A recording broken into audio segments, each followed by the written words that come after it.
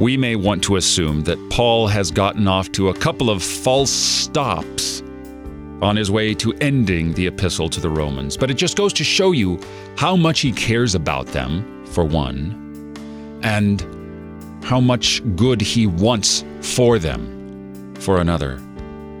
Because in chapter 15, verse 5, he says, "May the God of endurance and encouragement grant you to live in such harmony with one another, in accord with Christ Jesus." That's good. We might say amen to that. But he goes on in verse 13, "May the God of hope fill you with all joy and peace in believing, so that by the power of the Holy Spirit you may abound in hope." Yes. Amen. Hope. We want that too.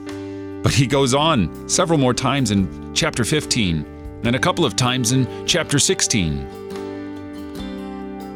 He says, "I know that when I come to you, I will come in the fullness of the blessing of Christ." We would say amen to that. Then in verse 33 of chapter 15, "May the God of peace be with you all." Amen. Amen, we say.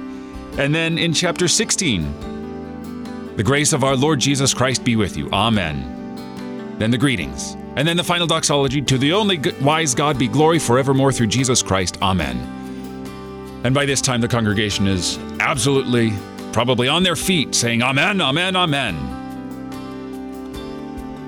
He says all these things because he loves them and wants all these things for their good, just as he wants it for you.